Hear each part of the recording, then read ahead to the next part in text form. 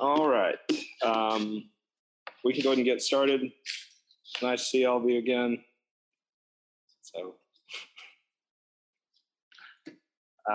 Welcome back to our church history Sunday school. Last week was really just kind of a big overview about how to interpret church history. How should you think about it? One of the things I always try to emphasize when I talk about it is, this church history is not just like another branch of history. It is really the purpose and plan of all of history, God's purpose and plan coming true, seeing it happen in real life. So it's it's something we live through. If the church is the people of God, the final, before the consummation, the Christ people, Christ is the head, then the history of the church is what the whole world is about. Everything is about the history of the church. And so when you think about it, you want to be able to think long-term and think with providence, God's guiding hand in the back of your head when you're trying to interpret why things happen, why certain people did one thing or another. It is the guiding hand of providence, kings, emperors, countries, nations, movements. That is all guided by the hand of providence. And when we talk about certain people, Augustine specifically, he spends a lot of time talking about providence. So we're going to talk a little bit about Augustine. In his conversion experience, he's sitting in the garden in Milan.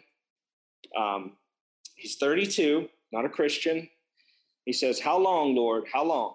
Will it be tomorrow and always tomorrow? Why does my uncleanliness not end this very moment?" He feels guilt. He feels the weight of his sin. He does go on to explain all the sins that he committed. And when he's sitting there in the garden, crying out to God, he's praying, he feels guilty. He hears this, tolle lege, Latin, take and read, take and read, take and read. He hears the voice of a child on the other side of the fence. And he would interpret it, he's like, what kind of game do kids play where they say take and read? Doesn't seem very common. But he interprets it as the voice of providence. So he has a manuscript with him. He's a reader, he's a writer. He's reading the Bible, but he doesn't really believe it yet. He's not a Christian. And he picks it up and he does what we should not really do when we're trying to read the Bible. And he opens it up, puts his finger there, and he reads Romans 13 through 14. Let us walk properly as in the daytime, not in orgies and drunkenness, not in sexual immorality and sensuality, not in quarreling and jealousy, which he was engaged in all of those things before he was a Christian, but put on the Lord Jesus Christ and make no provision for the flesh to gratify his desires. From that moment forward, he was a Christian. And so we're going to talk about his history to that point and then what happened after. That take and read, that moment of providence, Augustine talks about it a lot and everything leading up to it and then everything after that. Now, I'm going to pray and then we'll kind of get into the subject matter. Father, we thank you that you've done a great work in the life of Augustine. We thank you that he wrote books like the Confessions and the City of God that you use to clarify how you work internally, how you lead people through guilt and salvation, how you use your word to make truths clear. Pray that we would learn from the testimony of Augustine as he talks about his life, his personal history, his salvation, his sins. Pray that we would take wisdom from his view of providence and the church. And Father, just pray that your Spirit will be here today. Augustine is a brother in Christ that loved you, that loved your word, and we can be instructed by the things you've done in his life and the things he taught from your word. We ask this in Jesus' name. Amen. So Augustine, one of his most famous books is called the Confessions, the Confessions of St. Augustine or St. Augustine. And it's okay to say it both ways, Augustine or Augustine. So if I go back and forth, I'm still talking about the same person, just so you know. Anybody ever heard of the Confessions of St. Augustine? It's considered kind of like a Christian classic. Most of what we know of his life comes from the Confessions. And so it's an autobiography, and it's in the form of a continual prayer. And I'm going to quote from it, because when we want to learn a little about Augustine, about his history, about his life, about how he thought about the world around him, how he interpreted certain events, almost everything he says is directed to God. So he's not talking to you, the reader. It's a prayer to God. And we'll see some examples as we go along. The Confessions is unique in the history of the church so far. You don't see any type of writings like that, as in one that explores the inner life, the struggles, the turmoil, the guilt, the moment by moment inner thoughts. It might seem kind of familiar to us today if you read someone's autobiography or diary, might be a better category, but no one else in the church has written anything like this so far. And so it gives us a picture of Augustine as he struggled with reading the scriptures, assessing his life, because that's what he's doing. If he's a Christian, all of us at some point assess who we are before God. What type of guilt do we have? How do we deal with sins? All the things that you think in your mind that you pray to God, Augustine wrote down. And he wrote it in the form of a prayer. What we see as you go through the Confessions, and it is probably the most readable thing he wrote. You see his struggles with sins. You see his reflections on providence. Why did God do this event in my life? Why did he send me to Rome? Why did I meet this person? Why did my mother pray for this and he never answered her prayers this way? All of these little things, it's all tinged with providence. And it is a personal view of his relationship to God. So before the writings of the church that we have, not the prayers, but the writings, are very doctrinal. They're very teaching. They pull from the scriptures, but you don't really see a kind of personal struggle written down autobiography in the history of the church. So this is, well, we'll get to it. Augustine was born to a Latinized, meaning they weren't originally Roman, family in 354 AD in Tagaste, North Africa. North Africa is a center of religious life in the church at this point. So in 325 AD, there's a major event. Anybody know what happens in 325? I know several of you do. Maybe it slips your mind. It's the Council of Nicaea. Council of Nicaea with Athanasius and the 4th century, 300 to 400 AD, is a very productive time in the history of the church, meaning there's a lot of things going on.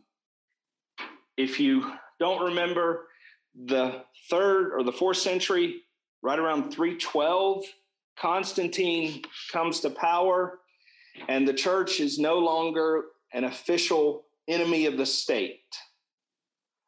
Before that point, up until 312, and especially in 250 and 312, they were statewide persecutions against the church. If you were a Christian, you were persecuted wherever you went for being a Christian, not just, if you broke a law and you lose some of your rights. It was because you were a Christian, because you didn't adhere to that, adhere to the Roman rule of law, the Roman worship of the emperor, then you would be persecuted. So at 312, Constantine comes to power. From 312 to 325, there was a struggle within the church about who is Jesus. Is he co-eternal with God the Father? Is he the same substance, or is he something different? Is he the first creation, but still a created being?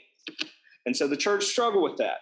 And guys like Athanasius and later on Augustine would defend orthodoxy, which says God the Father and God the Son are the same in being.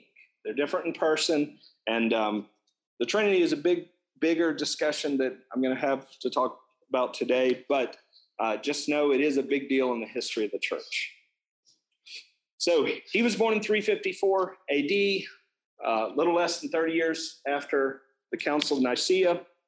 His father, Patricius, or Patrick, was a moderate pagan and a minor Roman official.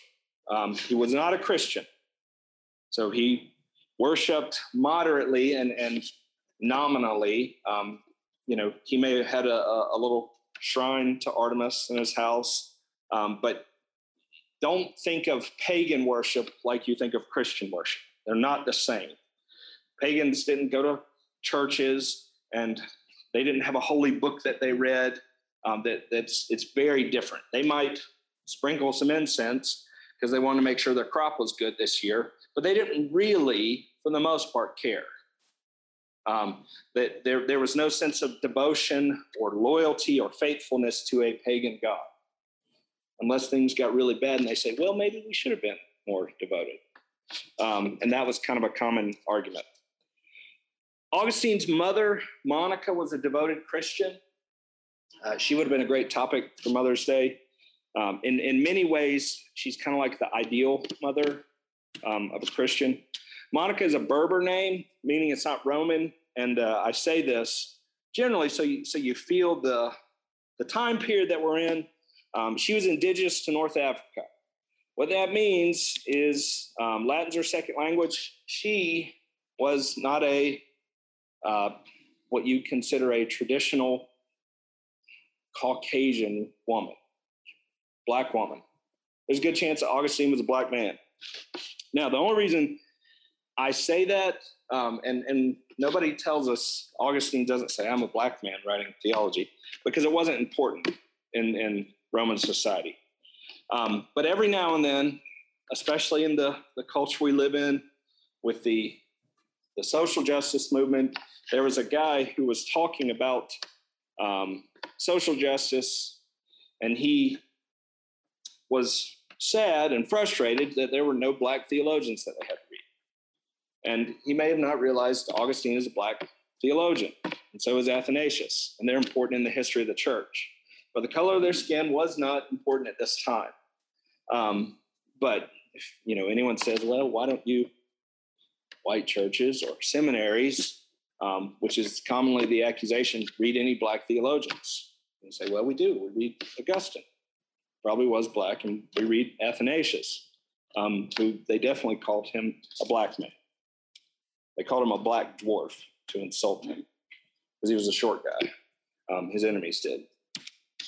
All right, so going back to Monica, mother to Augustine. Monica and Augustine had a stormy but close relationship. She was a Christian. Her husband was not. Neither was her son. Augustine was not a Christian. She was a woman of prayer. She prayed most often for her son. And this is an example kind of Augustine praying to God and explaining these things.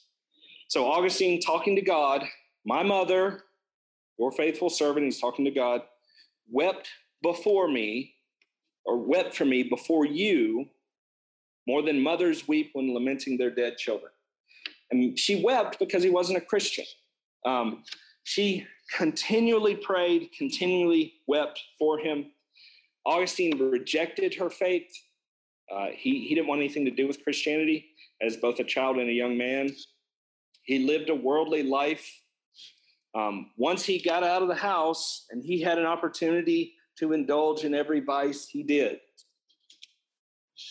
He had a concubine when he left his home in Tagaste.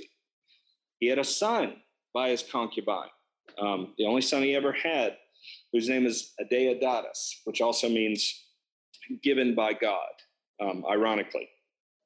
Monica wept and prayed continuously for her son and her husband. So Monica, in her, she's so essential in the life of Augustine. And for you mothers out there, I want you to kind of feel and see historically the power of prayer and devotion. What does a good mother and wife look like if for some reason, and I'm not saying this in specifics to anybody here, but if for some reason your husband is not a believer, your children aren't believers, what can you expect? What's a good way to honor the Lord? And her bishop that she was talking to, she was so distraught over Augustine, he told her that it cannot be that the son of these tears should perish. She was a faithful wife and witness. Her husband, Patricius, was not a Christian. Her mother-in-law came to live with her. She was not a Christian. So Monica is, in one sense, there alone in the midst of this unbelieving family that she lives with every day. She was a loving and faithful wife, and Augustine calls her that. All her good deeds spoke like voices of God to her husband and mother-in-law. He calls his mother a servant of the servant of God, a servant of the servants of God, excuse me. Her faithfulness, her kindness, her devotion to her family, her steadfastness in doing these things eventually led to the salvation of her entire family. Augustine, again, a prayer to God. He said, the virtues with which you adorned her and for which he respected, loved, and admired her. It's talking about, so the you there is talking about God. The he is talking about his father, Patricius. The virtues with which you adorned her and for which he, Patricius, respected, loved, and admired her were like so many voices to him constantly speaking of you. Every good thing you've done was a voice of God to Patricius, and he eventually converted, repented of his sins, and became a Christian.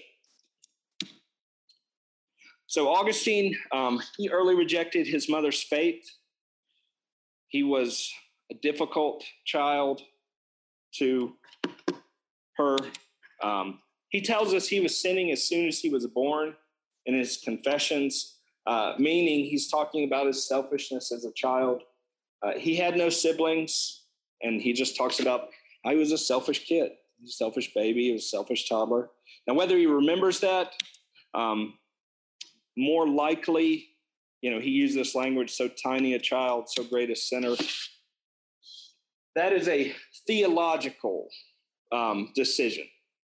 We don't assume that he remembers being an infant or toddler. I mean, unless you're the rare person that does remember that. But he does assume, based on his theology, that he was born into sin by his relationship to Adam. By being a human being, he's a sinner. As soon as he comes in the earth, he is a sinner by way of birth, not by way of choice, first off. So Augustine tells a story when he was a young child. He stole pears, not because he was hungry, because he liked stealing. I want to steal something. He would take the pears and just throw them away. They didn't mean anything to him. He just stole them because he liked stealing, to give evidence of his sinfulness. His parents saw his exceptional gifts, and they paid for the best education possible. So they saw, though his mother wept for him, though she prayed for him often, she saw that he was an exceptionally gifted and talented student. He was smart. He was a good speaker. So they paid for the best education possible. They sent him to Maduera and then Carthage. Carthage was the closest big city to them. He was pursuing a career in law, or public office, so he would have been a lawyer. And so he studied rhetoric. Rhetoric, if you don't know, is the art of being eloquent, the art of persuasion, the art of putting your words together in such a way that everyone loves listening to you and they just change their mind. regardless or not whether it's true. You could say, 1,000 false things, but if you say them well, you're a great rhetorician. So he went to Carthage, and he was involved in all the pleasures the city had to offer. He kept a concubine. That's where he first had his concubine. Any type of pleasures he could get involved in. Drunkenness. I don't know if he ever got involved in other more illicit things, but he does get involved in a lot of things that he shouldn't.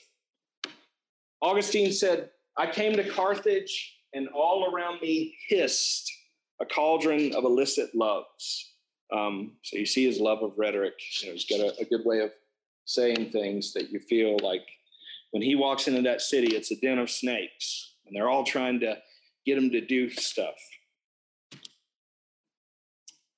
And this quote, which you may have heard, he knew he was doing things he shouldn't. And so he prayed, oh, Lord, give me chastity, but not yet. He didn't want to give up his sin. He knew it was wrong, but he loved it. And he loved doing what he was doing. Loved keeping his concubine. So the hand of providence. Although Augustine continued in his lusts of the flesh in Carthage, he did recognize that God kept him from greater sin.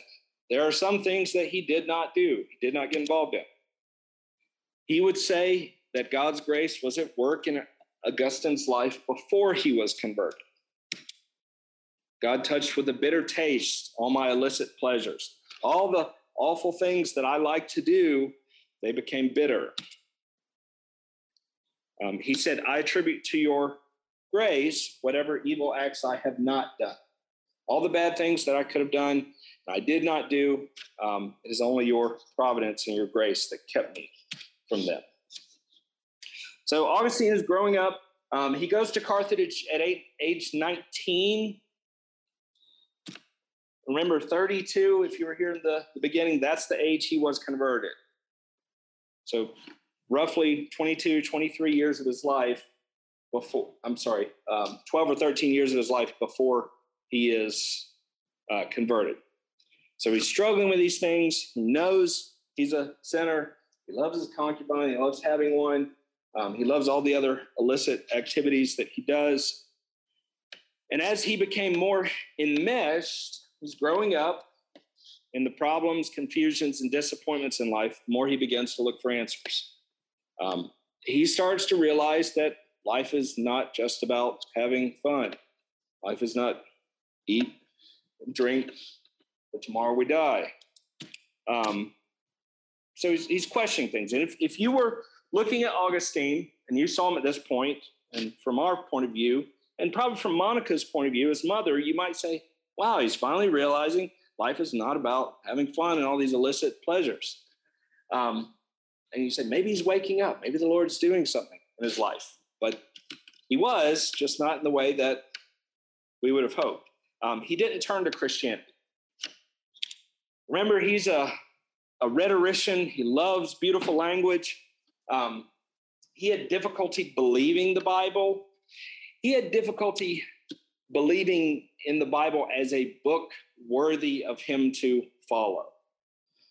So remember, he's a rhetorician. He cares about beautiful and lovely language. He speaks Latin. He said the style of the Bible was crude and unworthy of a rhetorician. And whether his assessment is right or not, we do know Augustine never learned Hebrew and didn't learn Greek very well. So the Bible he was reading, he would read the Septuagint from the Old Testament, which is a Greek translation of the Old Testament. But again, he couldn't read it as well as he had hoped. There were some Latin translations. So just keep in mind, as he's reading, he's really, really good at reading Latin, and he knows some Greek. But the Bible he's reading, the manuscripts he's reading, probably had it was a crude Latin translation. Does that make sense? It's not, I guess a better way of saying that when we were younger, the King James Version for the last however 100 years was a beautiful version. It is poetic in the translation. that happened in the English King James. There's beautiful verses, and we can look in our Bible today and see just the beauty of some of the language and the poetry, and it stirs our hearts because of sometimes the quality of the language. We know the Holy Spirit's there, but it's a well-written book. Augustine did not see the quality of language in the Latin versions, and it wasn't a great Latin translation. It was acceptable, but one of his contemporaries, by the way, I'll say this now, a guy named Jerome, he wrote the Vulgate, which is considered like the authoritative Latin translation. Everybody in Rome spoke Latin at the time, so it's not a dead language back then. It was like, oh, this is contemporary. He's writing in the language of the people. Augustine probably didn't have Jerome's translation. Jerome would have had a good translation, but he didn't have it. So what Augustine did have is Cicero, and he loved Cicero. Cicero was a Roman lawyer. He spoke Latin naturally. He had beautifully composed language in his writings, specifically one called the Hortensius, which we don't have. We don't know what it says, but Augustine loved it. And he couldn't see himself reading the Bible because it felt inferior to him. And a lot of that's probably the pride of his youth. He's in his early 20s. It's like, no, I can't read that. They can't compare to Cicero. He just didn't know any better. So Augustine is reading Cicero, and he awakens to a love of truth. It's not enough for me to realize that I'm throwing my life away, wasting on these illicit pleasures. Now I want to pursue truth, something true. And so he's, of course, I'll read Cicero. And Cicero let him down. The philosophers let him down. Plato let him down. He didn't get what he was looking for. So he said, okay, maybe I'll turn to astrology, which seemed very legitimate at the time. The study of the stars. What is the planet at this time of year say with the stars aligned? I'm not an astrologist, so I couldn't describe it that well. But he turned to astrology, and he turned to something called Manichaeism. So Manichaeism is a Gnostic cult. And I'm going to try to give you the simplest, most clearest definition I can think of. Gnosticism and most cults that are in that kind of branch are trying to answer the question, where does evil come from? And that's a tough question. It would be tough for us to try to give a real specific, clear answer. Where does evil come from? And specifically, how does a good God that created everything, did he create evil? Where does it come from? All right, so we're going to get to the answer. But what the Manichees, or Mani is the guy who started it, Manichaeism, he would say that, and like all our Gnostics, sin, suffering, and flesh was all part of the material world. A good God wouldn't create disease and sweat and things that stink and thorns, having to use a bathroom. Good God wouldn't create that because it's awful and it's gross. A good God wouldn't let people die. It's not a good thing. So Manichaeism believed in a dualism. There's the good God and the bad God, and the bad God created the world. And so it's really getting back to the good God who doesn't have anything to do with physical things you can touch and feel and things like that. God is separate from the physical realm. Manichaeism was a mixture of Buddhism, Zoroastrianism, and Christianity. So they would call them a Christian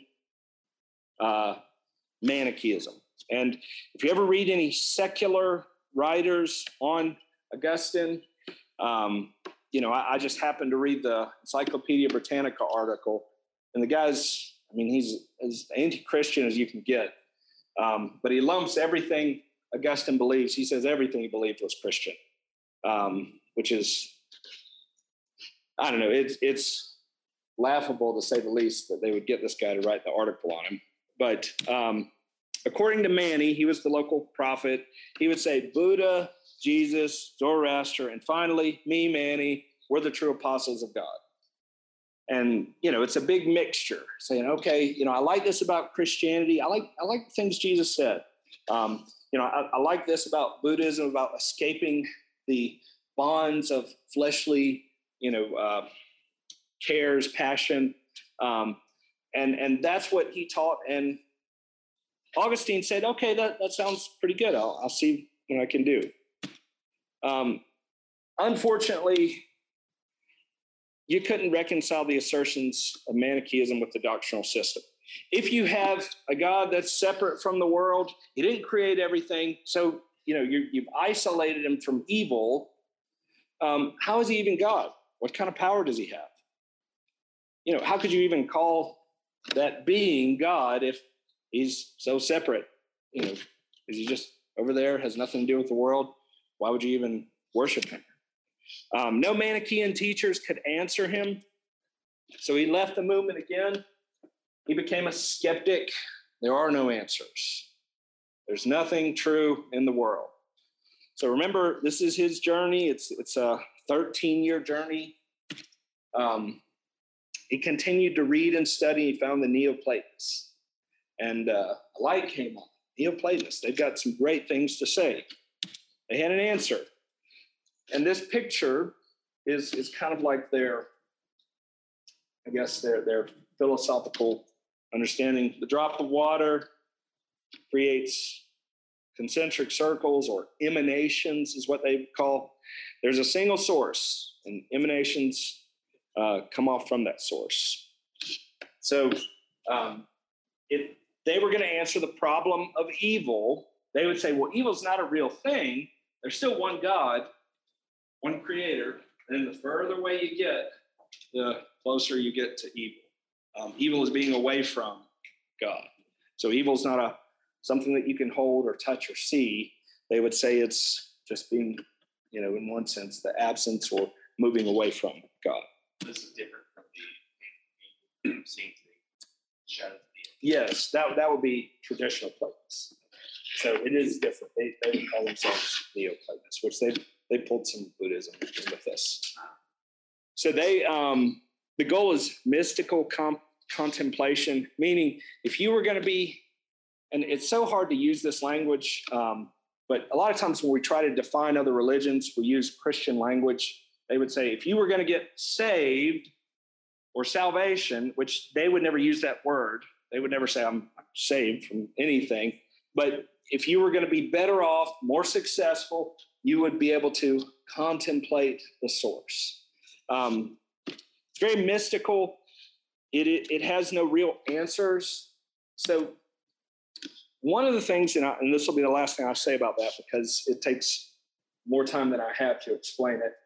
But Christianity, when you think about Christians, when you think about Christianity, you think about Christ coming to earth, he became flesh.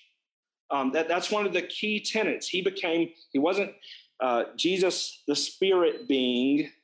He was Jesus, God made flesh. He was real flesh and blood. He sweat. He used the bathroom. He was tired. All the things that we deal with real flesh and blood, Jesus came into the world and he became flesh and blood. So these, and that was Augustine's problem. There's no room for a flesh and blood Jesus who bleeds, who really dies in Neoplatonism, in Manichaeism. There's no room for him. There's just no place for him.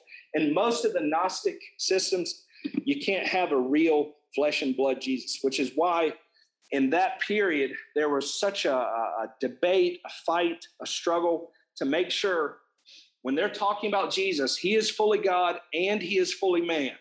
You have to have Jesus as both, or you'll never get the salvation of real people. You'll get a spiritual being that maybe teaches us some things. We can be enlightened and contemplate, but you'll never get real salvation for real sinners with real flesh, real suffering. So anyway, moving back to Augustine, He decided to make a career out of rhetoric, which I've said already. It was a good career for someone who knew how to use words. He later calls it a chair of lies. So you may think of maybe some of the, and I don't know if it's fair to slander these people, but some of the best politicians that you can imagine, the wordsmiths, the people most, exceptional with giving a speech. And it doesn't matter what they say, whether it's true or not. Truth did not matter in rhetoric. God used Augustine's love of language, his love of rhetoric, to later have him tell the truth instead of lies. So, and I say this because Augustine points this out as an application of sorts. When you think about your life and you think about all of your history, all the things you love, all the things you are involved in, all the things that may or may not have any Christian, intonations or applications, the Lord is using them. And Augustine saw that. There aren't, a whole lot of Christians during that time period that talk about the love of rhetoric. But because Augustine loved it, the Lord used it. And because of that, the whole church for the next, 1,600 years has benefited from his love of language.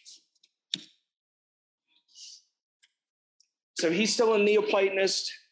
He's a rhetorician. He goes to Rome, 29. You know what? I'm good at rhetoric. I'm not doing much in this backwater town of Carthage, which was less of a backwater town than Tagaste, where he came from. So he decides to go to Rome. His mother did not want him to go because she was afraid that if you get to Rome, the really big city, you're going to, I'm going to lose you forever. She thought everything would be fine if she could keep an eye on him. She could talk to him. She could encourage him. She could give him scriptures to read. She could continue to pray for him and see him. Sometimes, and this is where the kind of stormy relationship came from, because he would tease her. He would sometimes tell her he was going to Rome, and sometimes say, no, I'm not going. And then he secretly left. He didn't tell her. So that crushed her. That crushed his mom. That was really difficult for her. She really thought that she had lost him. Augustine, in thinking about providence, he said, by her flood of tears, what she was begging of you, my God, was that you would not allow me to sail to Rome. Yet in your deep counsel, you heard the central point of her longing. Though not granting her what she then asked, namely, that you should make me what she continually prayed for. So Augustine is saying here, she answered your prayer or her prayers by not answering her prayers. She let me go to Rome, and because I went to Rome, you used that to lead me to repentance, to lead me to you, which is what she really wanted. She wanted him to be a Christian, but she prayed for him not to go to Rome. And so this is kind of Augustine's view of things. He has a strong and high faith view of providence.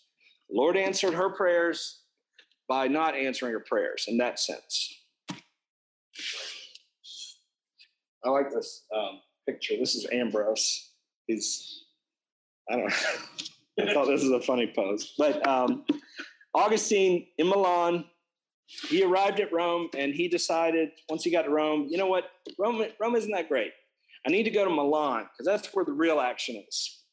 So he decided to go to Milan. It's more important than Rome and necessary so he can get a better prestige or position. Remember, his goal is to become a lawyer, political, and he is, as he goes from city to city, he's teaching rhetoric and he's getting influence, but it's not really what he wants to do yet. And so he's kind of looking for bigger and better things. In Milan, he met the bishop, Ambrose. Notice this painting of Ambrose, you always traditionally see him, the shepherd's crook. Ambrose he's a bishop, but he's a pastor, like the shepherd of the sheep. That's why he's traditionally painted with that, because he is well known for being a good pastor. So he met the bishop, Ambrose, and Ambrose was a good speaker. He was eloquent. He had great rhetoric. And Augustine would go and listen, go sit under Ambrose. He didn't care about what he said. He loved how he said it. And by the providence of the Lord, Ambrose, who's a bishop of a major city. Remember, at this point, Milan is more important than Rome. He's the bishop of Milan. So it's just as if, I say major, 15, 20, 30,000 people in a city. He probably has several thousand in his church area. And a guy comes in and Ambrose is kind to him. He spends time with him. He talks to him. Augustine began to like him as a person. Ambrose, it wasn't like he had nothing to do. It's not like a backwater city. Ambrose was busy. He heard sermons. Augustine, he went to church. He was moved by the singing. Ambrose wrote a ton of hymns that are really good. We could sing some of them today, although a lot of them they're sung in Catholic churches, so sometimes they're not pro-Catholic. Does that make sense? They're not Roman Catholic, but they are sung in Catholic churches, so it's not common to see a lot of Catholic hymns sung in Protestant churches, but they are great hymns. He read The Life of Antony, a book that Athanasius wrote about the desert monk Antony, and that book influenced several people throughout the history of the church. He read the Bible. Seems obvious. Augustine has been a Manichaeist. He left that because there were no answers. He's still kind of a Neoplatonist. He's still looking for answers. He's trying to get to the point where he's accomplished something in life. And so he started reading the Bible. He's going to church. He's hearing sermons. He's friends with Ambrose, this guy who's a bishop who he has no reason to be friends with because he disagrees with him fundamentally on a lot of things. But then we come to the point of his conversion. So he's 32 now. Tolle lege. He's sitting in the garden in a moment of frustration, and he's asking himself, like I said in the beginning, that little quote, when will I be able to put away my uncleanliness? And he hears a voice on the other side of the garden that says, Tolle lege, take and read. The only reason I use the Latin version is so sometimes there's a lot of actual Reformation type writing literature that they use that Tolle lege. So if you hear it and you see it written somewhere, you'll know what I'm talking about. But take and read. He heard the voice in the garden. He opened the manuscript of Paul from Romans. And as I said, all he did was just open his Bible. He wasn't looking for Romans. He stuck his finger in. He started reading. It said Romans 13 through 14. Let us walk properly as in the daytime, not in orgies and drunkenness, not in sexual immorality and sensuality, which he was involved in. He still had his concubine. Not in quarreling and jealousy. Augustine wanted to be the best of the best. He's looking for political office. He's a jealous person when someone got honors that he didn't get. But put on the Lord Jesus Christ and make no provision for the flesh to gratify its desires. From that moment onward, he was a believer. He put away his concubine. His son still lived with him, but he put away his concubine. He no longer had any, he was a celibate man for the rest of his life because he felt the weight of his sensuality and immorality. He was a celibate man for the rest of his life. It wasn't illegal for a bishop to get married at that point, or I say illegal. It wasn't, the church still allowed bishops to get married and have kids, but he put it away because he knew the weight of his sin, and he just never had a relationship again the rest of his life. Yes, Brett. Did he quote this verse or verses in his sermons and writings? Probably. I will say this about Augustine's writings. He wrote over 5 million words. So what that means is, in a good way to think about it, if you wrote a 300-page book every year of your life for 40 years, so that would be the volume. Augustine is the most prolific writer in the early church. And actually, there's probably maybe, I doubt there's anybody alive today that's read all of Augustine. Meaning it's tough to read all of Augustine hasn't even been translated to English. So, not that there couldn't be Latin readers, but it's very likely that no one alive has ever read everything that Augustine ever wrote, just how much he wrote. So he probably did quote it several times. He talks about this in his Confessions, but I'm sure he does talk about it in sermons. Does that answer your question? Kind of? Okay. All right. So let's see. He said, at the age of 32 in 386, he repented of his sins and worldliness, and he followed Christ. He was a different man from that point forward. He said, in talking about his conversion, I have learned to love you late. Meaning he lamented all the years he wasted. He was so distraught that he spent, the first 32 years of his life loving illicit pleasures, pursuing his own good and his own glory. So between conversion and baptism, Ambrose baptized him several months later. He stayed at a friend's country estate. He stopped teaching rhetoric because remember, he called it a chair of lies. He didn't want to be promoting a chair of lies. And he stayed at a country estate with friends and family. He sold all his possessions, his inherited possessions that he would have had from his family, all the land that he had.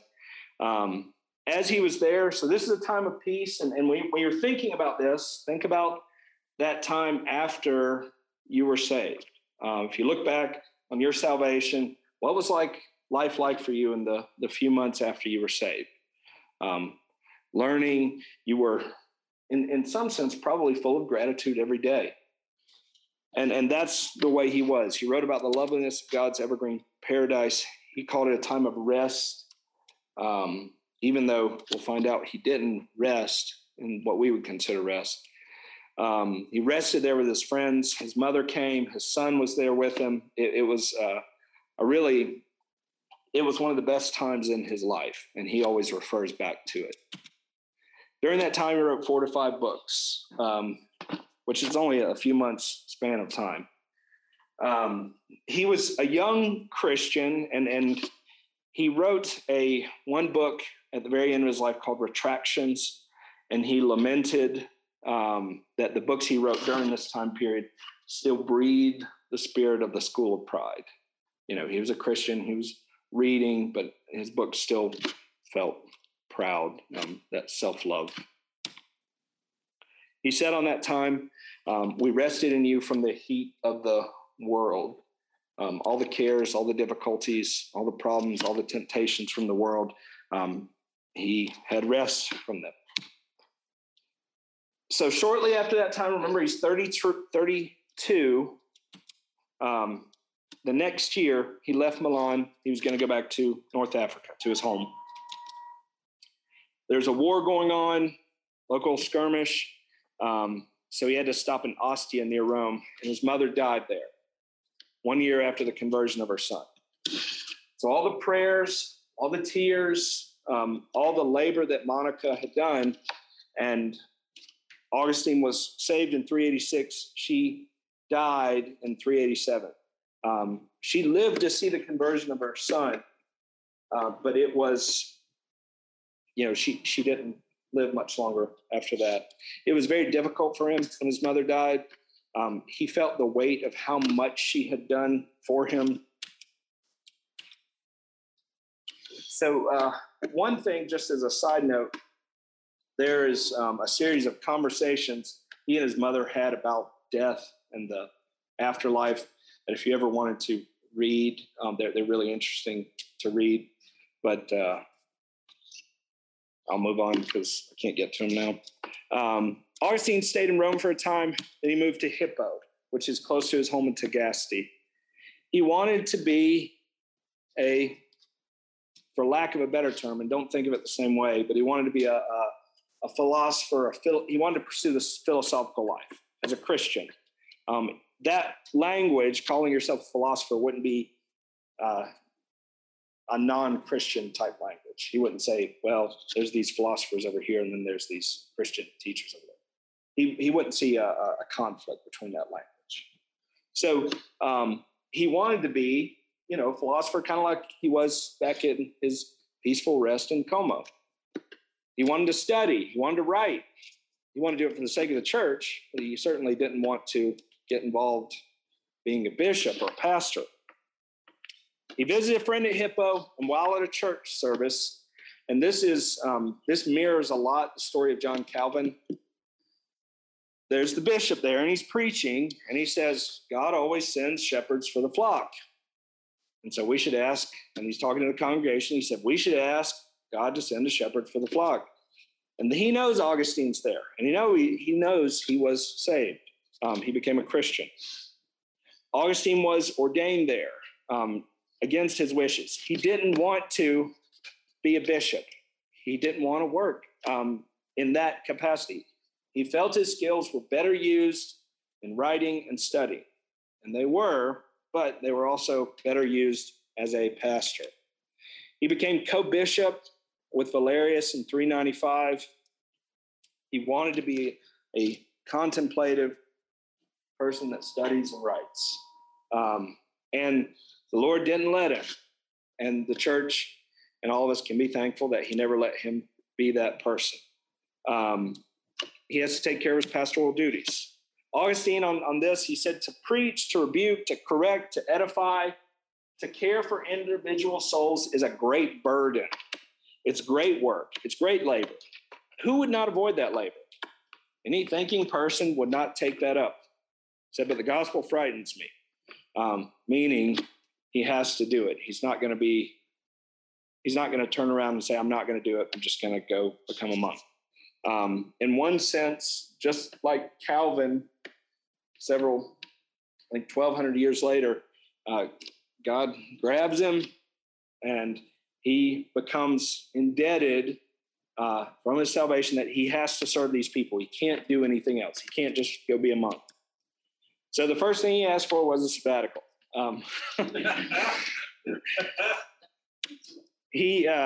It's funny. I want a vacation before I get started with this job, but he really wanted to spend time getting ready. He had to spend time studying. He knew that if he was going to do it, he was going to do it well. So he spent time studying the Bible, praying and weeping over his sin. He took it seriously. Ordination focused Augustine and gave him direction, purpose, and made him a servant of God. Without his time as a pastor, because many of the things we have from him are not books in the official capacity, but letters. He was always writing letters to his congregation. They would ask him, a question, an issue, a problem. How do you pray? This happened in my life, and I lost my brother, my cousin. And he would give them answers from the scriptures, and he would write letters, but he wrote letters constantly. He preached consistently. He spent the rest of his life in Hippo. Hippo is an unimportant town. The only reason we have any kind of thought of Hippo or even remember it is because of Augustine. It's not like Augustine of Rome, the great city, or even Milan, which was a great city at that point. Hippo is a small backwater country town that means next to nothing. And one of the things about Augustine, he is considered, and some may argue more than this, the most influential Christian writer. Some say between Luther and Paul, and some say Paul, then Augustine, and that's it. Like they don't even put Luther in the same category. Meaning, and we're going to talk about Augustine next week. Why is he so important? What did he do for the sake of the church? And he really brings to light a lot of things that we wouldn't have thought about or wouldn't have understood. So when you think about guys like Augustine and people that we're mentioning, the Lord used the writings of Augustine to interpret the scriptures so we would clearly understand them.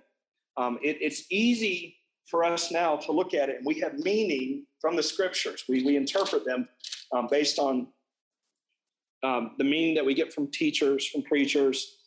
But Augustine, and the Lord used Augustine. I want you to get the hand of God behind Augustine, not in the same way that Scripture is inspired, but he clarifies things for us. As the church grows, as different teachers, preachers, pastors, bishops, organizations come in, along with that comes confusion, because every person is teaching in a certain way. How we apprehend things is different, how we understand it. So I don't want you to think he's teaching new truths. He's clarifying old truths. He basically brought Paul, the clarity of Paul, back to the church. And when Luther looks back, and Luther is saying justification by faith, he's looking back at Augustine, who was looking back at Paul. There's a history of confusion, and you'll see next week when we talk about the debate between Augustinianism and Pelagianism, how errors come into the church, and they seem reasonable the first time you hear them. It seems like, yeah, it's not a bad idea. When Arianism came in and said Jesus is the firstborn of all creation, and he means something different than what the Scriptures mean when they say that, because he's using scriptural language, it takes a guy like Athanasius to come in here and clarify and say, no, Jesus is not a created being. Jesus is not the first creation. He is co-eternal with God, and why and how that important that is. So I do want you to think about that as you're thinking about guys like Augustine.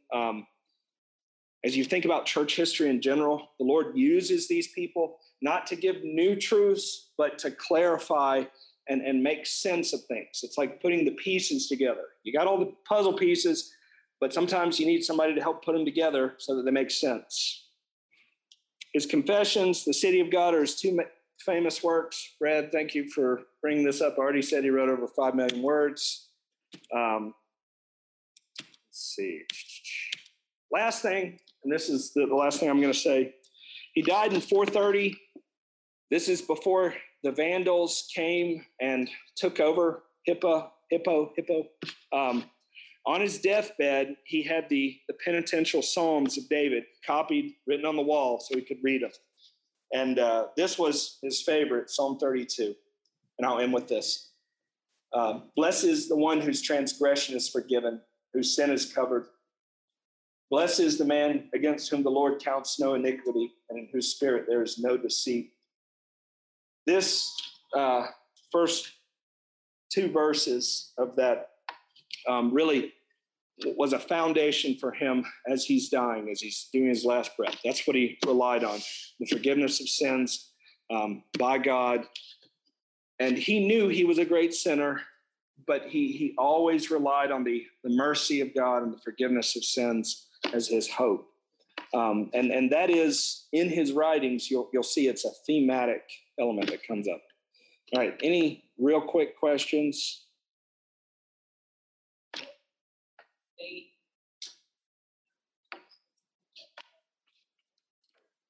With Pelagius? Yeah. It was after he'd been at Hippo, so I don't know the exact dates. It's between 396 and 430. So that's probably not quite enough. But I know the content more than the dates. I remember you saying, Yeah. Yeah, homoousios. That, go ahead. So I just remember you saying people go to the store and it was such a common thing that everyone was talking about. Yeah. Is that the same thing? No, that would be in like 320 through about 360. That was Arian and Athanasius. That was the argument. Augustine, at that point, the Council of Chalcedon had already happened, and they've already confirmed that anyone that believes Arianism is a heretic at 381. So it's really between 320 and 381. That's when the big debate about homoousios, the same or similar, homoousios. Sorry. Any other questions? Okay, I'm going to pray really quick, and then we need to go. Father, we thank you for the glory of your word and the forgiveness of sins. And we thank you that you saved our brother Augustine. We thank you for the work that